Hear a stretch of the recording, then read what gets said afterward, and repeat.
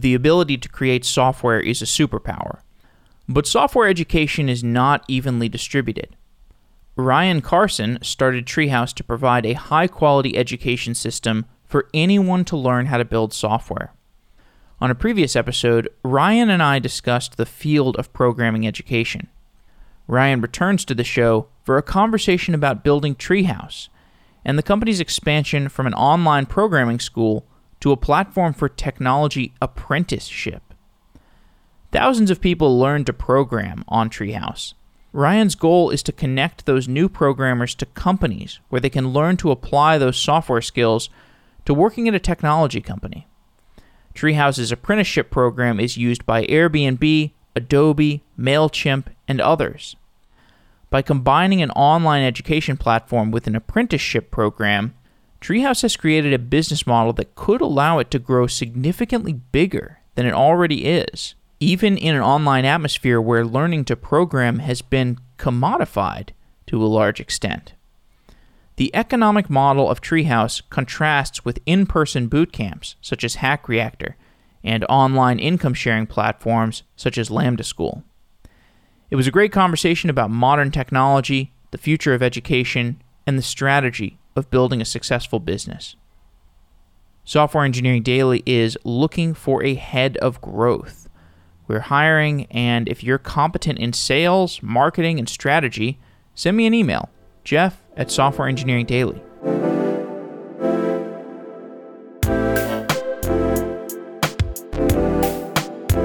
Ryan Carson, welcome back to Software Engineering Daily. It's good to be here. Thank you. It has been 4 years. How has the market for learning to program changed in that time? Completely.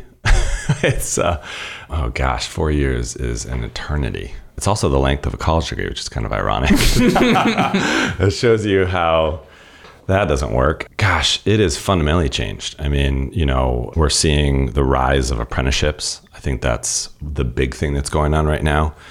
I think education companies like Treehouse and others are realizing, we can talk about teaching people all we want, but the reality is people need jobs, and so we're seeing the rise of apprenticeships happen. We're seeing a lot of the kind of low quality, sketchy boot camps go out of business. We're seeing some of the larger companies get snapped up and bought. We're Thinkful got acquired recently. Pluralsight's been trying to buy up a bunch of people. So you're seeing a consolidation of the market. WeWork acquired somebody too, right? Oh yeah, WeWork acquired Mission U, which is actually a friend of mine, Adam, runs that, which was kind of the new model of college where you don't pay and then you learn something specific. And then once you get a job, then you pay it back. So the whole income share agreement, They got bought by WeWork. What do you think of those, the income sharing agreements? It's interesting.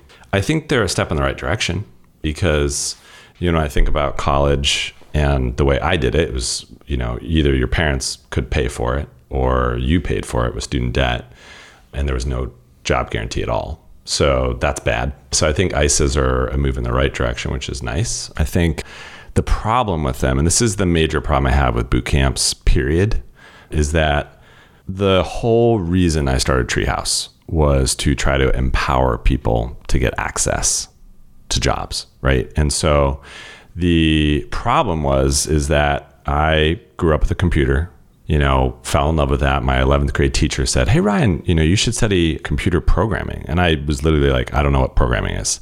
And she said, "Well, it's where you tell the computer what to do and it does it." And I thought, that sounds fun. Let's do that. And of course, then I went to study computer science, right? So I had all of these things that had to be true in order for me to become a computer science graduate, right? I had to grow up in a home where I was safe, where I was well fed, where there was a computer, where somebody said to me, "Hey, you should learn programming." And then I could afford college. Like all those things had to be true. And then I walk into my first interview. I actually moved to England for fun and I walked into an interview in Cambridge, England. And I got the interview because of my computer science degree. It was a requirement.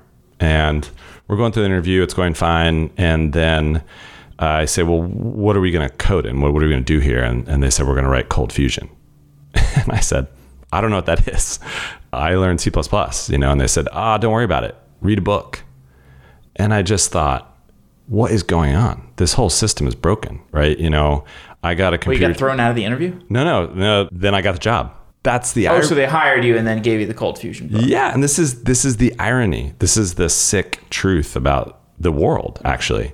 Like, what determines whether you get jobs is not really what you know, it's if you have access or not, right? And so at that point I realized, okay, my computer science degree got me this interview, and then, the ability to program any language got me the job. But I think the reason why I have a computer science degree is because I'm privileged. I'm a white male with total privilege, right? So it's like, this system is not fair. This is not the way America is supposed to work, right? Where actually you get a job because you have privilege. You should get a job because you work hard, right?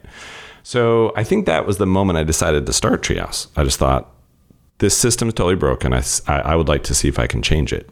So fast forward, to 2016, we've taught hundreds of thousands of people how to code on Treehouse, right? It appears that it's working. We've essentially synthesized a computer science degree down to its essence to get you a job. We had products that were $25 a month or $200 a month. We had launched what I think is the world's best online boot camp. It's called the Tech Degree. It's $200 a month. It's everything you need out of boot camp, but online. We had been doing all that. And then I had to look at the tech industry and ask myself the brutal question, is anything changing? And the answer is no. The wealth is still concentrated. Power is still concentrated among people that look like me. Nothing has changed, right? So I guess I had to ask myself a brutal question, is what we're doing working? And the answer is not really. I'm proud of the people we've served and I'm thankful for that, but is the system changing? And the answer is no, it's not. So at that point, I was like, well, we need to rethink this. We have to go deeper. And I basically got educated, around systems of racism and sexism in America and what they've done and how they work and how you have to go deeper if you want to start to unwind those things to actually create access for everybody. So I read books like The New Jim Crow, watched 13th on Netflix, listened to Seeing White, which is a great podcast. And I just kind of learned, if you don't have access, you can't get in. It doesn't matter how hard you work, right? If no one tells you that you could code for a living because there's no one around you that can do that, and you can't get education to do it, you're never going to get in. There's no door, right? And so what we did is really simple. We went to the Boys and Girls Clubs. It was down the road. And I met this amazing woman named Colleen. And I said, see if we can partner. You have amazing high potential talent graduating from the Boys and Girls Clubs, right? You know who they are. Most of them are Black or Latinx or women. Why don't we unlock scholarships to our tech degree? And then we'll wrap it with extra mentorship and support and 21st century life skills. And we'll make sure everybody has a broadband and laptop. And then I'll go find employers to hire people as apprentices. So this was 2016, 17. And it wasn't supposed to be a business or a product or anything. It was just, I want to do something about it. So Colleen and I were just donating all of our time. It was literally, I was doing mentorship calls at 6 a.m. and then, visiting people at night and, calling employers, during lunch. It was just pure, let's see if there's something that can be done to actually create equal opportunity, right? Because the America that we all believe in, that we want to exist, is that there is the American dream. You can work hard. You can build wealth for your family. But the reality is that's not true for everybody. So how do you create equal access? So we built this primitive version of an apprenticeship program. It was free to the students. The employers funded all of it. So we ended up getting Nike and Envision Treehouse to hire out of the program. It was small. It was 5 apprentices. And those people got placed at Nike and Envision and Treehouse, and it worked. And I think at that moment I thought, whoa. Yeah. This works. Wait a minute. This is the education system of the future, right? Everybody in ed tech is trying to build the future of education, and this is it, right? It's funded by employers, so it's free to students. There's no student debt. There's a guaranteed job at the end. It's hyper local, so you literally hire people from your neighborhood, right? It's diverse. It looks like America, right? And I just thought, I wonder if we can scale this. What if, in order to scale this, we have to get employers to fully fund it. It can't be volunteer work. And so I need to go find an employer and ask if they'll write a big check to run this program. And so I use my access, right? I know a lot of VPs, SVPs, CEOs, CTOs, and I called them and said, and one of the first guys I called was a guy named Eric Muntz at MailChimp. He was the VP of engineering in Atlanta.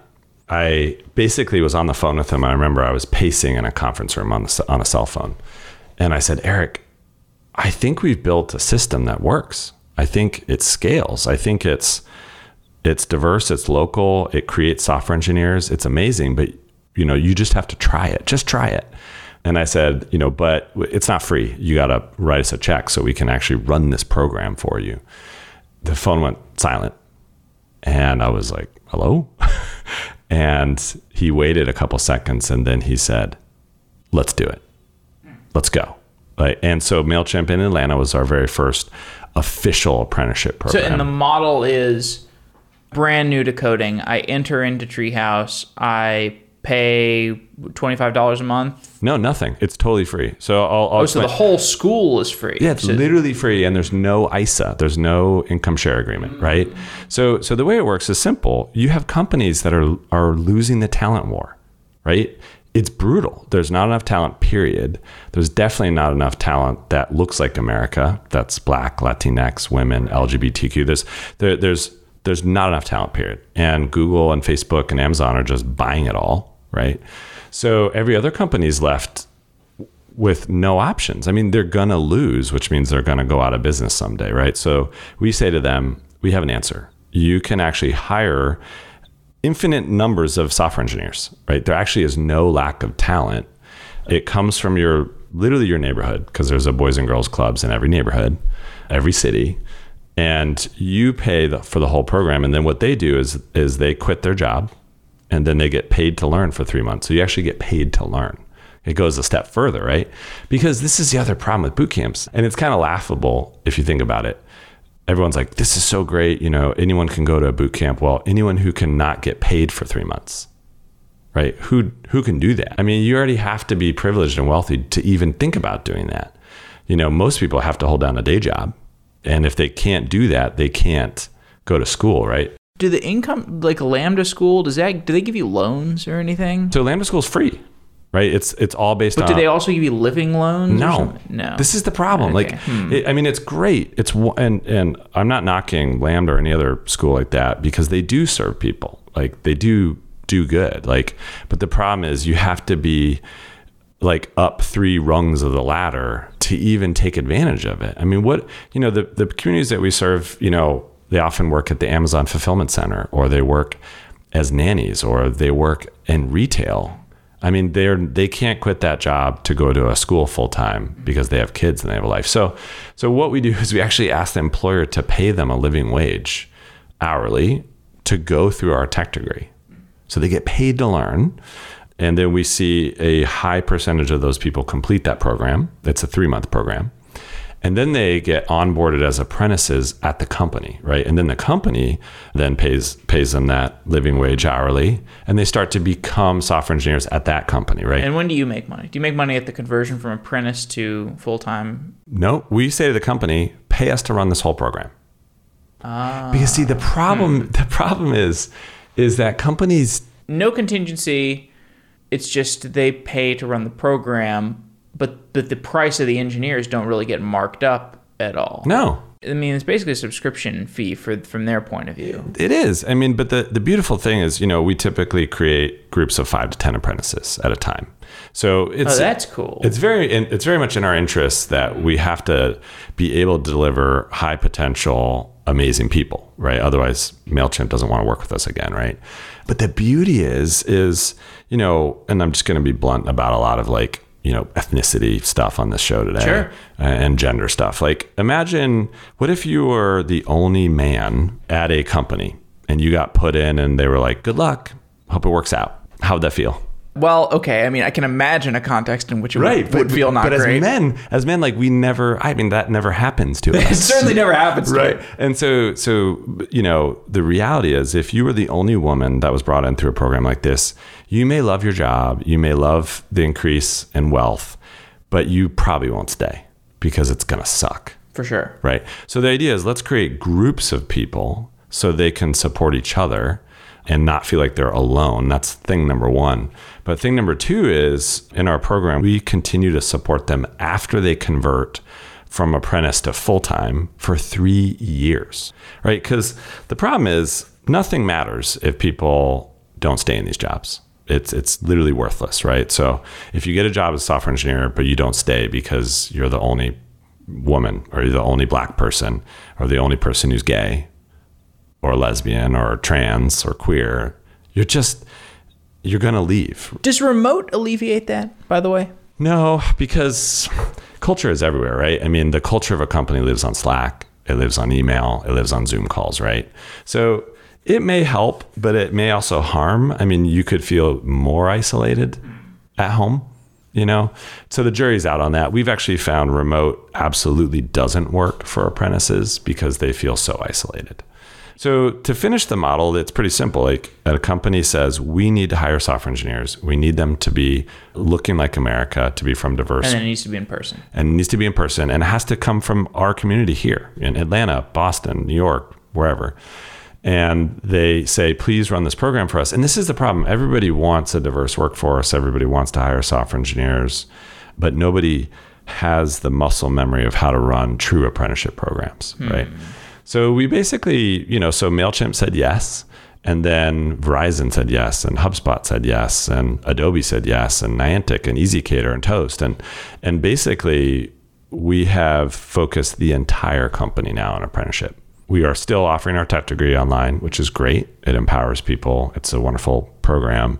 And it is the backbone of our apprenticeship program, right? So it sounds really cool and sounds legitimately useful and like a legitimately good business model. And I think the timing is particularly good because online content has gotten extremely good. I mean, I started Software Engineering Daily 4 years ago. And since then, I think there have been hundreds of more software engineering podcasts that have come out. It's just proliferating. I mean, teaching how to code is hard, but it's not a moat to protect your company. Right. And we're really good at it, just to be clear. So, one of our tech degrees, one of our most popular ones, has an NPS of 73. I mean, it's off the charts good, but that's still not good enough, right? You have to get people jobs. You have to make sure they stay in those jobs. You have to provide what we call 21st century workplace skills. How do you use Slack effectively? How do you do Agile? How do you act as an effective worker in a modern, workplace? Like, these are actually really important and actually really hard to teach. What's useful about those, luckily, don't get stale as quickly as something like React. Like, if you give somebody React lessons, like 4 years ago, the React lesson plan is like, oh, well, gotta throw that out. I mean, it's every 18 months if you're lucky. Every 18 months. Yeah, and that's actually a long time. Your curriculum rotates every 18 months. Mm-hmm. Yeah. So it is hard to teach people how to code, but that's actually not the secret sauce. The secret sauce is finding employers and creating talent, for them. I think that's just the key. So that's the big thing we're doing. This is, we've really focused on this over the last 2 years. So you asked about the last 4 years, what has happened. And, it's interesting because I have an extremely long-term timeline, right? So a lot of my, fellow founders out there have, sold their companies, right? So you look at Code School, you look at Thinkful, you look at a ton of them, right? They're slowly selling their companies or going out of business, right? Because it's really hard. Lynda.com. Yeah. Well, Lynda, I guess, got bought by LinkedIn. That's a pretty hefty acquisition. Microsoft. Yeah. But the point is, I think the creating an education company that truly transforms generational wealth and empowers people is extremely hard. And it's not something you do in 3 years. It's not even something you do in 10 years. It takes, a quarter of a century minimum. So I think we're just prepared to do the work, for decades.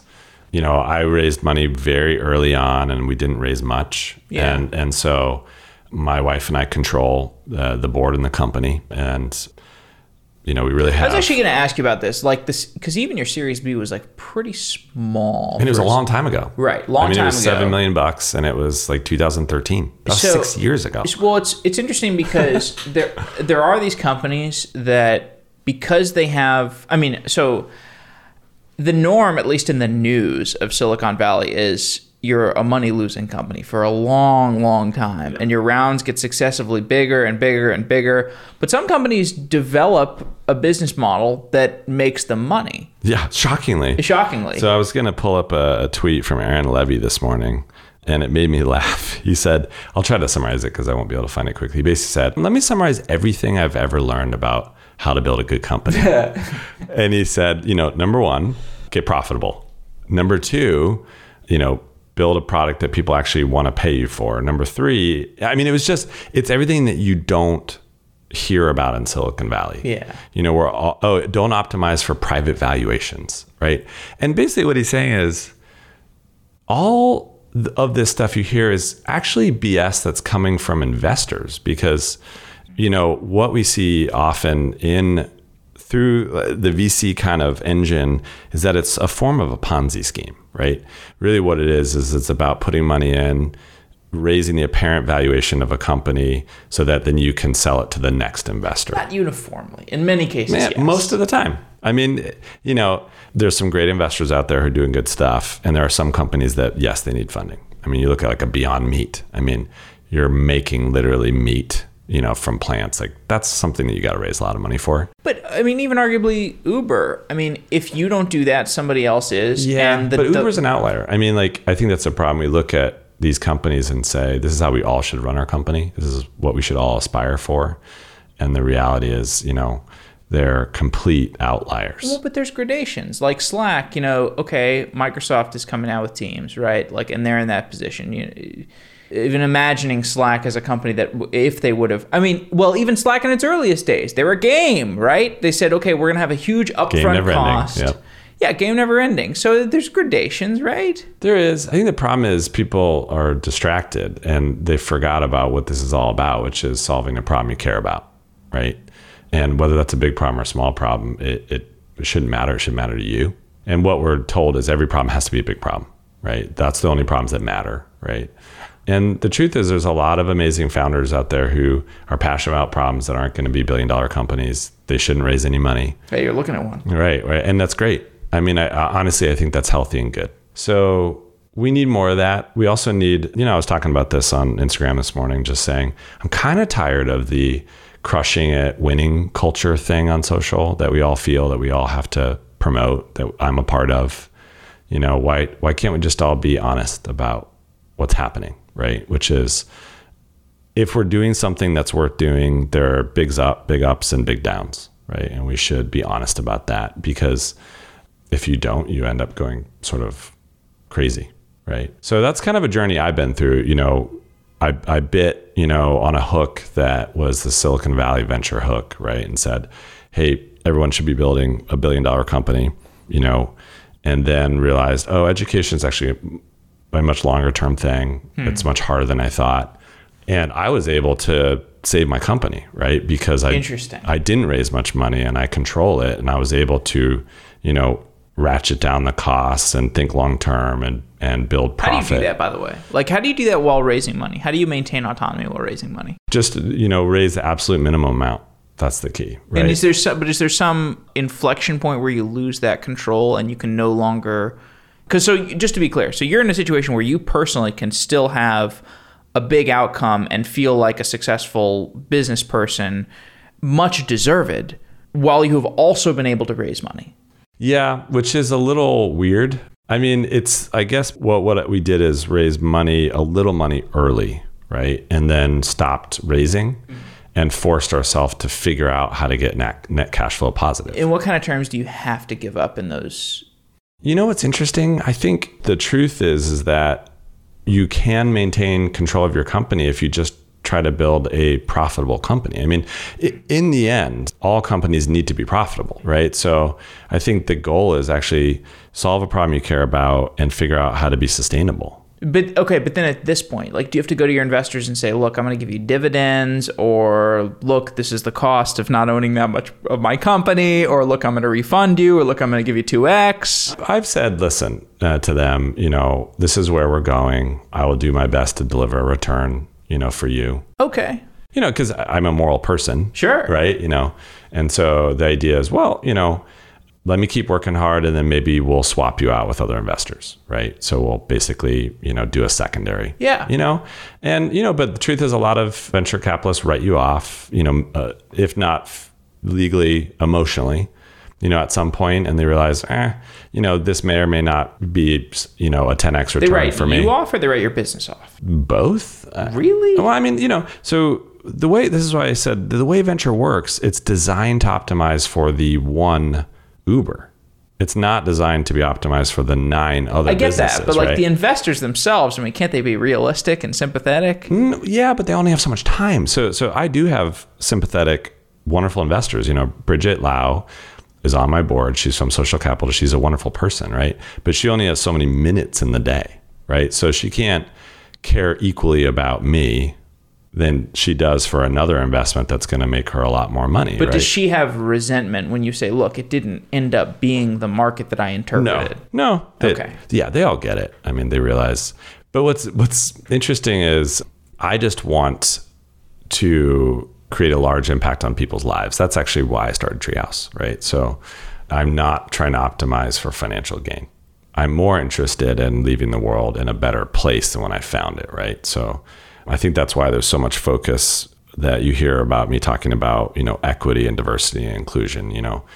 If I could play a part in actually making America more like what we want it to be, which is equal opportunity does exist and you can work hard and, build wealth for your family. If I could be a part of that, then I would be the happiest person in the world. And the truth is I am happy every day now because I am working on that every day. So there's a lot of life lessons, that have gone through this. And I think the most important thing I want people to hear is that you have to kind of dig down deep and figure out what it is that you really care about. It's so easy to get distracted and care about what everybody else wants you to care about, whether that's, I want to be able to raise big rounds, or I want to, be thought of as a very successful CEO. I want people to write books about me. All those things, right? And you end up going, actually, I don't know if any of that matters, right? So if you think backwards in your life, say you're about to die and you think, what do I actually want to have been true about my life? And then you start to filter for what really matters. And I've just realized, you know what? I want to be in love with my wife. I want to be a good dad. And I want to truly serve people and open up opportunity for them. That's really what matters to me. And I think we can build a good business doing that. You can build a sustainable business that way as well.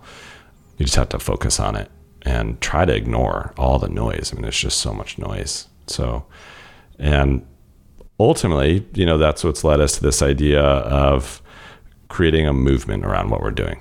The idea is, we figured out how to do apprenticeships. It's scaled massively. So we started with 5 apprentices at, 2 companies. And now we're placing 110 apprentices in 9 cities across America. And what we decided to do was, let's go big. Let's see if we could possibly begin to change the system in America. And so what we did is we partnered up with the Boys and Girls Clubs and an amazing nonprofit called AnitaB.org. Just real quick, this does seem like something that could potentially have a massive financial outcome. Yeah, it could, but that's not the point, I think every company in America in 10 years is going to be using apprenticeship, not colleges. Totally. Right? So yes, it could be. We could be the company that literally I don't even know if you need to be the company. Right. This is one of those things like a company. Well, yeah, it's like this is one of those things where if you take a step back and you look at the technology we have available and you look at the current system we have, it looks ridiculous. It is. It is ridiculous. It's horse-drawn carriages. Yeah. It's almost laughable. Companies actually spend on average $3 million more than they need to for a group of 5 software engineers if they hire from the traditional path, right? If they would just use apprenticeship, I believe that. Yeah, it's shocking, and I think everyone will look back. It's like smoking. Everybody smoked, and then and then we realized it's killing everybody. Yeah. Right. And the current talent pipeline is killing America. And it's driving us to trillions of dollars of student debt. It's literally cancer, right? And so I think what we're saying is, wait a minute, there's a sustainable, local, diverse talent pipeline. It's right here. And, the phrase is overused, but it's true. The future is here. It's just not evenly distributed, right? So we're seeing the future of the talent pipeline right now at MailChimp, HubSpot, EasyCater, Verizon. Like, it's the future. It's Totally. better. Totally. So I think you're right. I mean, I think we're going to build something really big, and I'm excited about that. And there's other things you can layer on top of that. I mean, just like you might not have been able to anticipate when you started Treehouse, this can be leveraged into an apprenticeship platform. Yeah, I would never thought of that. Everything cool that you can build that has economies of scale, there are other platforms you can build on top of that. Yep. And they become higher and higher margin. Yeah. Yeah. So we're going to end up building the largest alumni network in America. That's going to be great. There's going to be a lot of power to that, right? And we will have loyalty from our alumni that makes loyalty to your college look like a joke. Right. Right. Well, see, this is another thing that we're totally in our infancy of is reputation systems online. Right. Right. And because you have Facebook, which is awesome. You have LinkedIn, which is like kind of good in that sense, like the reputation, but like there's still not a great way to really just like broadcast to the world your reputation. Like I try to hire people on Fiverr and I still make mistakes, and they have tons of 5-star reviews. Yeah. This should be the most direct reputation system, but here's another nuanced reputation system that you're building, an alumni network. Yeah, it's going to be fun. And the beautiful thing is, we really care about our apprentices being successful and converting into full-time employees, because that's why we serve them. We really care that they blossom into amazing software engineers, because that helps our customers, the companies, and then they want to hire more talent through us, right? So it's properly incentivized, right? How do you price it? Profitably. I mean, this is the thing, is it has to be sustainable, otherwise it doesn't work, right? So, we figured out a price point that is affordable to companies, that they'll say yes to, but also is sustainably profitable for us. How operationally intensive is it? It's intense. I mean, this is the thing. Everybody wanted this magic, tech ed thing. You're like, it's a spreadsheet. Yeah. I mean, in that you would magically learn online and like transform your whole life. It's like life doesn't work like that. It's too messy. People are too messy. They're too complex. They're too wonderful, right, to be turned into SaaS software. I mean, so I think what we found is we were, everything's luck. It really is, like timing and luck. And we were lucky that we built one of the world's best online education systems, right? We've been working on this for a decade now, right? We have an extremely high NPS. Like, all that helps, right? We basically have the best possible online education system in the world, but you still have to. And have you ironed out the operational difficulties of that? Do you feel like that? So that's really straightforward, and we're really good at creating online education. Nice. But and that's not easy, right? We have studios, we have full-time employees, we have, so the tech degree is our online boot camp, and it's 10, 12 projects that are punctuated throughout our curriculum. Those projects are graded. There's Slack channels where you have support from real people. It's school. I mean, I think everybody tried to abstract the school from online education. That, it's almost like the Matrix, where you would just be infused with knowledge and your life would change. That's not real. Wait, can I just say again? Okay, the fact that you have like a studio, like you have all this good infrastructure that you've built. This to me seriously seems like such a good use of venture capital. The fact that you compare that to like a debt financing, like just from a straight up financial perspective. Yep. Like that's a pretty good use of venture capital. I mean, just economically from your perspective, like thinking of it strategically of a and this is speaking very much selfishly, not that I'm like thinking of raising venture capital, but the premise of because I've had some conversations recently with people like about kind of the indie VC model, which can mean different things, but just the idea that there is theoretically gradations between the Uber type of venture capital and straight up debt. Yeah. Right? Like there's a lot of gradations there. Yeah. Thinking of venture capital as, look, the entrepreneur has the freedom to remain independent while raising venture capital. That to me seems like an appealing premise. Yeah, it is. You know, what's interesting though, all this comes down to it's a sales job, right? It turns out that raising money or doing anything in life is a sales process, right? And so in the end, you're going to end up having meetings with people, and what you're selling has to be compelling, right? And so you really can't automate it. You can't really generalize around it. I just read the book Super Pumped, which is about Travis.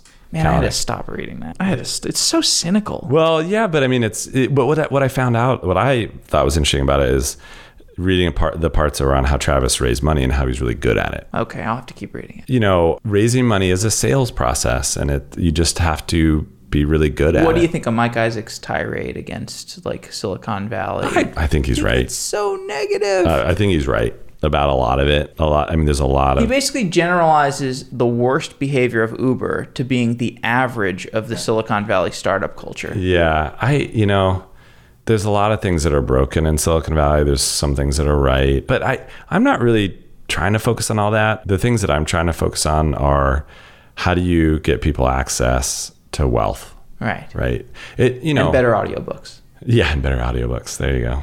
So I guess the idea is if we can create access for more people, America is better, right? Period. You get the GDP. I read a report by McKinsey about the racial wealth gap. And it's fascinating because basically it looks like America is leaving over $1 trillion of GDP on the table by perpetuating the wealth gap. Like, it's not good for anybody that there is an equal access to opportunity, right? It's really not good. And so I think that there is a future that is possible where there's actually equal opportunity. It doesn't mean there's equality, right? There's a big difference in equality and equity, right? So equity means everybody starts at the same starting line. And then you got to run hard, right? But you got to get everybody the same starting line. Otherwise, there is an equal opportunity, right? What's the smallest company that you've been able to win over with the apprenticeship model? Or do you like ratchet down and up the price based on? No, it's the same price. What's interesting is it's 5 to 10 apprentices. That's our typical model. Verizon looks like they maybe So you make a guarantee? No, it's not a guarantee. I mean, the idea is we're going to put a certain number of people in front of you, and you just have to agree to hire them as apprentices. You do not have to convert them because, that's not a realistic scenario where you say, I'm going to give you somebody and they're going to be perfect, and then you have to hire them. Right. The world doesn't work like that. Right. So the idea is... people even get fired from apprenticeships. Yeah, also stuff happens. That's pretty rare. Life happens, right? People, maybe their parent dies or they have to move. There's a lot of things that can go, that can change in people's lives that cause people not to convert to full-time that have nothing to do with performance, right? But the idea is a company says, hey, we want to hire 5 to 10 apprentices. And we say, great, here's the price and let's go, and we run the whole program from beginning to end, and then we continue to support them for 3 years, and it works. So far we have 100% conversion from apprentice to FTE. It's bonkers, right? We were planning on a lot less. What's the sample size? So far, 20 converted apprentices. Really? Yeah. 100%, 20. Wow. So it's going really well. But it's going to normalize. It'll probably reduce to maybe 80% Right. You've probably conversion. been super selective about. No, we're not being selective, right?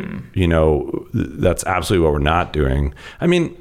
There's a mix. These are random people making it? Okay. Well, I guess there are people who apply. So there are people who apply. And then, what we do is we ask them to complete 20 hours of curriculum on Treehouse, which also selects for people's desire to be software engineers. You can't complete that if you don't want to, if you don't enjoy a software engineering programming. And then we do interviews, and, but we're not doing this culture fit crap or any of that kind of stuff. It's more about, do you have grit? Are you creative? And do you like solving problems? Right. And it turns out there are a lot of people in America like that, right? They're not just people coming out of MIT and Stanford, right? It turns out that there's amazing talent coming out of the Boys and Girls Clubs. So one thing I wanted to make sure to do on the podcast is tell everybody about a big movement that we're launching. So you'll probably hear this after the fact, but tomorrow we are launching a movement called Project Unlock the American Dream.org. And what we're doing is we're partnering with a nonprofit. So the idea is AnitaB.org runs the Grace Hopper Celebration, which is the world's largest gathering of women technologists. It's 26,000 women are going to be at the conference in Orlando. And they have this network of amazing women across the country. A lot of them are women of color. And so we're partnering with them and with the Boys and Girls Clubs to source talent, right? So we're going to be sourcing talent from the AnitaB community and the Boys and Girls Clubs across the nation. And then we're going to empower 100,000 Americans to become software engineers over the next 10 years.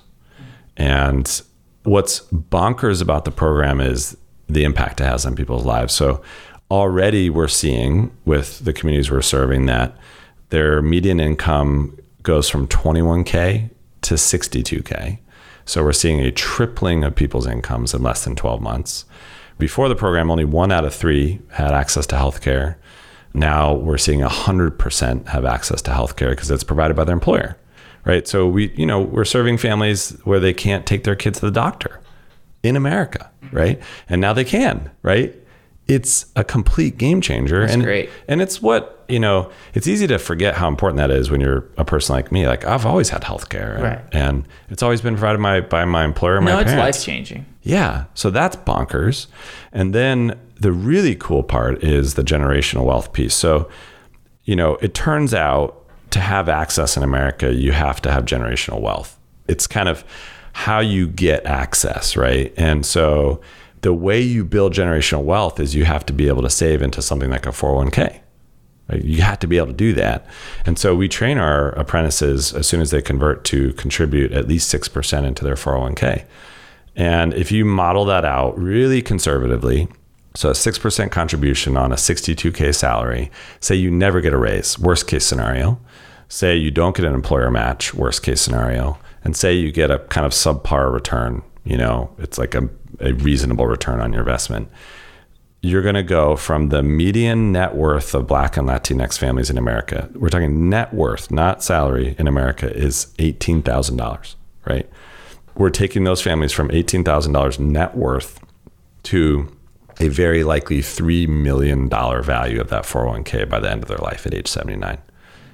I mean, that will literally change America, right? Because then people will actually have wealth they can pass on to their kids, so their kids don't have to start 3 laps behind, and then they can get a mortgage, and then they can, it's just... And then you can start offering 401k as your next business model. Right, there you go. We probably will do that. I mean, I'm just so excited that this is possible. Totally. And it's mind-blowing. Yeah, it's pretty neat as well. And the other cool thing I've realized... And by the way, it's not even very hard to learn to be a programmer. This is the crazy thing. It's straightforward. Yeah, it's not. It isn't rocket science. It's solving puzzles and being creative. And I just want to ask you about this here. Do you think the low-code stuff has legs? What is? I don't know about that. Low code. You haven't heard of low code or no code? This is the advantage of not living in Silicon Valley, by the way. So you haven't seen the, like Airtable or Webflow. Oh, sure, yeah. Or like Wix.com. So these things are getting really good. Yeah, true. So, I know you can mix Zapier with Airtable, and all of a sudden you're like, I don't need a developer. Yes, but it's kind of like, it's simplifying reality, which is, we kind of said that about cars, that, they were going to be flying by now, and that we were going to have, jetpacks. I mean, yes, Zapier and Airtable is great, and that's going to be wonderful, but it doesn't abstract away humans who need to solve problems. So absolutely the way we solve problems is going to change, but it's not going to abstract away humans anytime soon, right? So I think people who code are really people who solve problems. Like, that's all we're doing, is we're creating people who solve problems.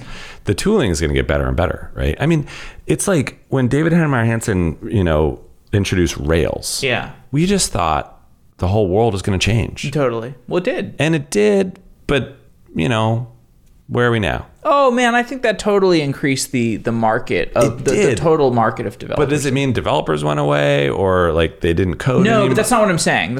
I'm saying, will it change your curriculum in the sense that, like, of course, if that's a lower hanging fruit, like maybe you, instead of starting people with whatever, create React app or Sketch, or I don't know where you start with, but like low code seems like a pretty cool place to start. And if you plateau there, you can still have, that's still a great, you could be a low code operational person at a company. Totally. No, you're right. And actually what's interesting is we're kind of going that direction where, it turns out that business analysts, right, who are pre-data scientists, right, are extremely in demand. And basically they're using tools like Alteryx and, Airtable. And you're right. So that's absolutely where we're going to end up going, I think, is creating an army of people who can solve problems for corporate America and build wealth in the process. It's going to be really fun. And we're already spinning up partnerships like that. Like we partner with Adobe to create a UX curriculum, right? Because it's like, we don't need to just create software. What does a partnership mean?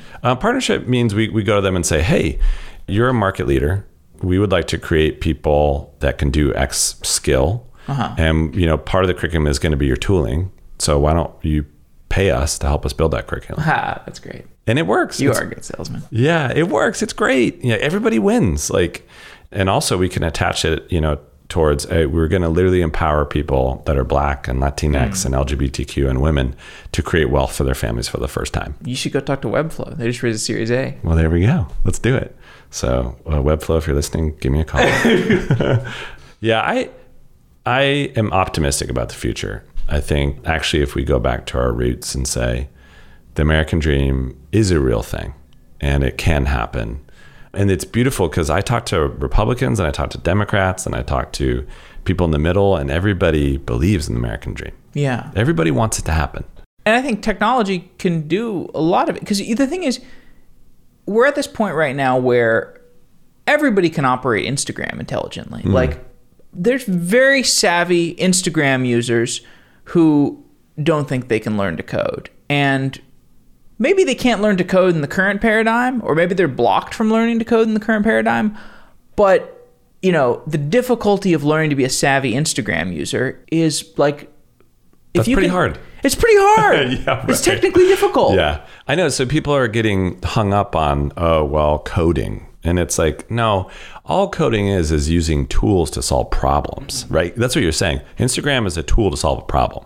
If you can learn that, you can learn all sorts of stuff, right? And so it's like we're dumbing down everybody and saying you're not capable of doing it. And it's like, wait a minute. No, most people are hardworking and intelligent. They just don't have the opportunity. And, one of the things people are going to see is that we're rebranding our logo to a ladder.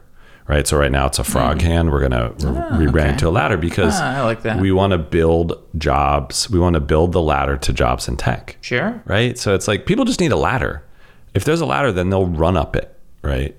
And we've been pulling up the ladder on people for years saying, you didn't go to the right school. You don't look like me.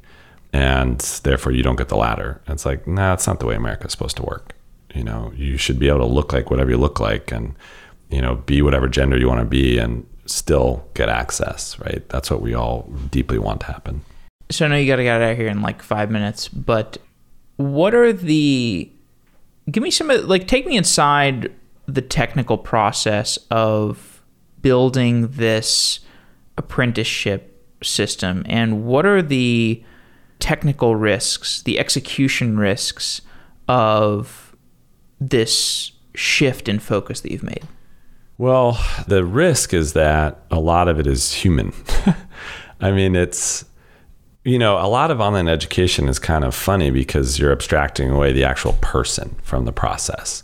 And people are very complex, I mean, do you even know your own mind about why you do things, why you quit, why you don't quit? No, neither do I. I mean, I was putting on Instagram this morning. I was frustrated because I'm trying not to eat a bunch of carbs and I'm trying not to drink during the week. And last night I had a Manhattan and a Coors Light and ate an ice cream sandwich.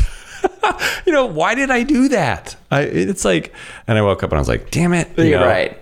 But it's like, so we don't even know our own minds and how they work. So kind of presuming that, we're going to put online education in front of people and it's magically going to create opportunity is kind of hilariously naive. So there's that. But so the complexity, the risk is you're dealing with real people actually and their real lives. It's gotten way more real. Like I now no longer have the luxury of kind of abstracting away humans and what goes wrong with education anymore. Like when an apprentice goes through our program and they start not succeeding, that's a real person that we know, right? They have real kids, they have real experiences, and you just can't pretend to, abstract it away. So I think, what I'm talking about is all the stuff that happens to people. You have, psychology, you have, decades of training, people how to think and how to feel. And you have systematic racism and sexism in America that operates every day, right? So you have all these real things that you can't change quickly for people. So that's the hard part about what we do, but it's also the magic. Oh my gosh. We have stories. One of our first apprentices, his name was Hector, and he's Latino, and we met him and he started going through the program and he worked at the Amazon Fulfillment Center.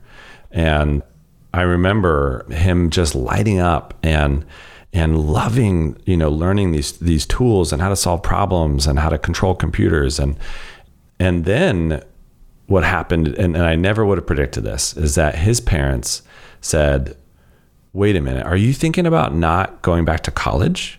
If this happens and you get placed at this company, are you going to drop out of college?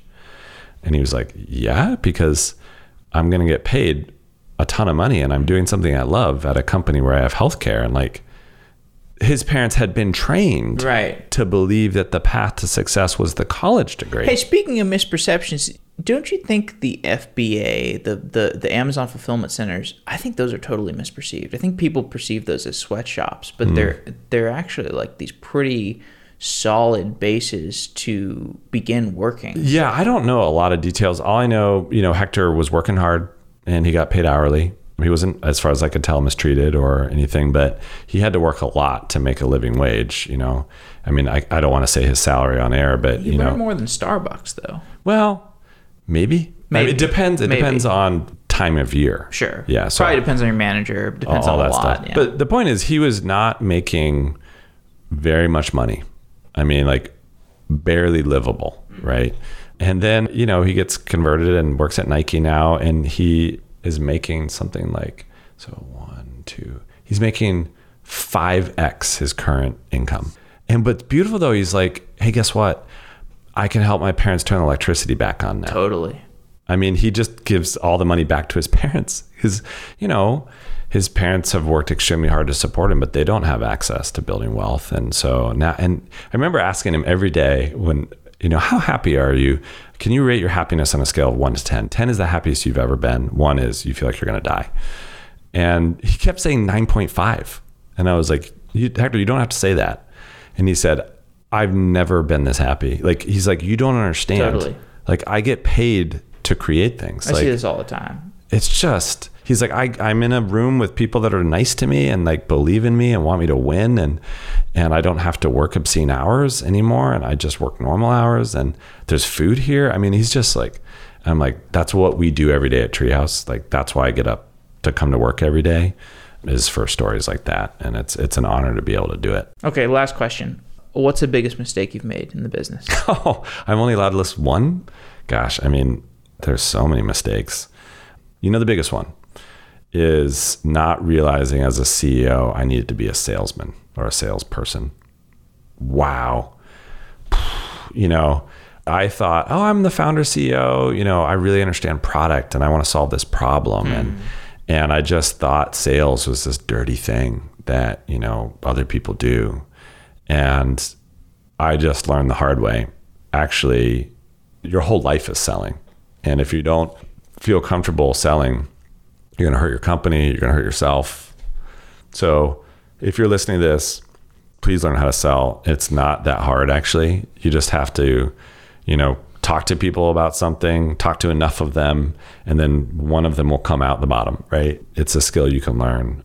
So yeah, sales. But now, honestly, I love sales now. It's fun. Most of the time it's fun. Sometimes it really sucks. When you get no's, you get lots of no's. I've gotten several no's in the last couple of weeks, It's a good humility calibrator. Oh my God. Yeah. 8 out of 10 people are going to say no to you. So my chief of staff said something helpful. He's like, did you know that Babe Ruth struck out the most times out of anybody? And Babe Ruth is a famous baseball player, if you don't know. And I was like, wow, I never thought about that. He hit the most home runs, but I didn't think about it. He struck out the most. And I do think there's some amazing truth in that. And so now when I strike out, I'm like, cool, it's just another at bat. And I hate sports, by the way, and hate sport analogies, but I think it's relevant. So, Ryan, thanks for coming back on. Great talking to you. It was really fun. I'm going to plug myself and say, go to Instagram.com/Ryan Carson or Twitter.com/Ryan Carson. I'd love to talk to you. Thanks.